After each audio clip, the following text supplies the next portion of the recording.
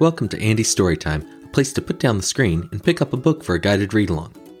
Follow along with the words in your book and be sure to turn the page when you hear this sound. Today we're reading Where the Wild Things Are, story and pictures by Maurice Sendak.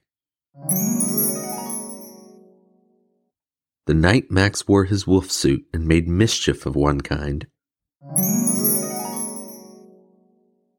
and another.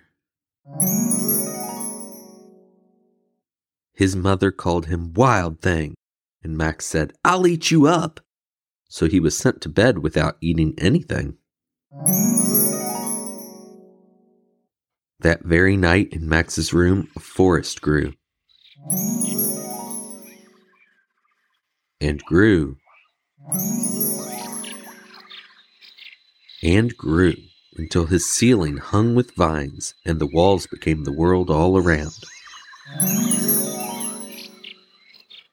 And an ocean tumbled by, with a private boat for Max, and he sailed off through night and day. And in and out of weeks, and almost over a year, to where the wild things are. And when he came to the place where the wild things are, they roared their terrible roars, and gnashed their terrible teeth, and rolled their terrible eyes, and showed their terrible claws. Till Max said, "Be still!"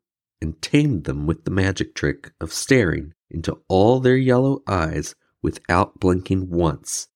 And they were frightened, and called him the most wild thing of all.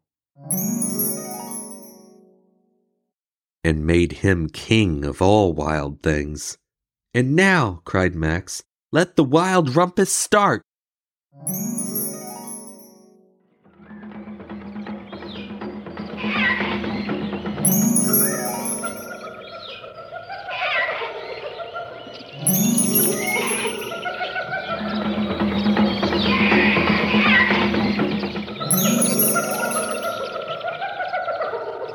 "Now stop," Max said, and sent the wild things off to bed without their supper. And Max, the king of all wild things, was lonely, and wanted to be where someone loved him best of all. Then all around from far away, across the world, he smelled good things to eat. So he gave up being king of where the wild things are. But the wild things cried, "Oh, please don't go. We'll eat you up. We love you so." And Max said, "No!" The wild things roared their terrible roars, and gnashed their terrible teeth, and rolled their terrible eyes, and showed their terrible claws. But Max stepped into his private boat and waved goodbye. And sailed back over a year, and in and out of weeks, and through a day. And into the night of his very own room, where he found his supper waiting for him. And it was still hot. Thanks for joining me for a read-along on Andy's Storytime. Check back again soon for another book.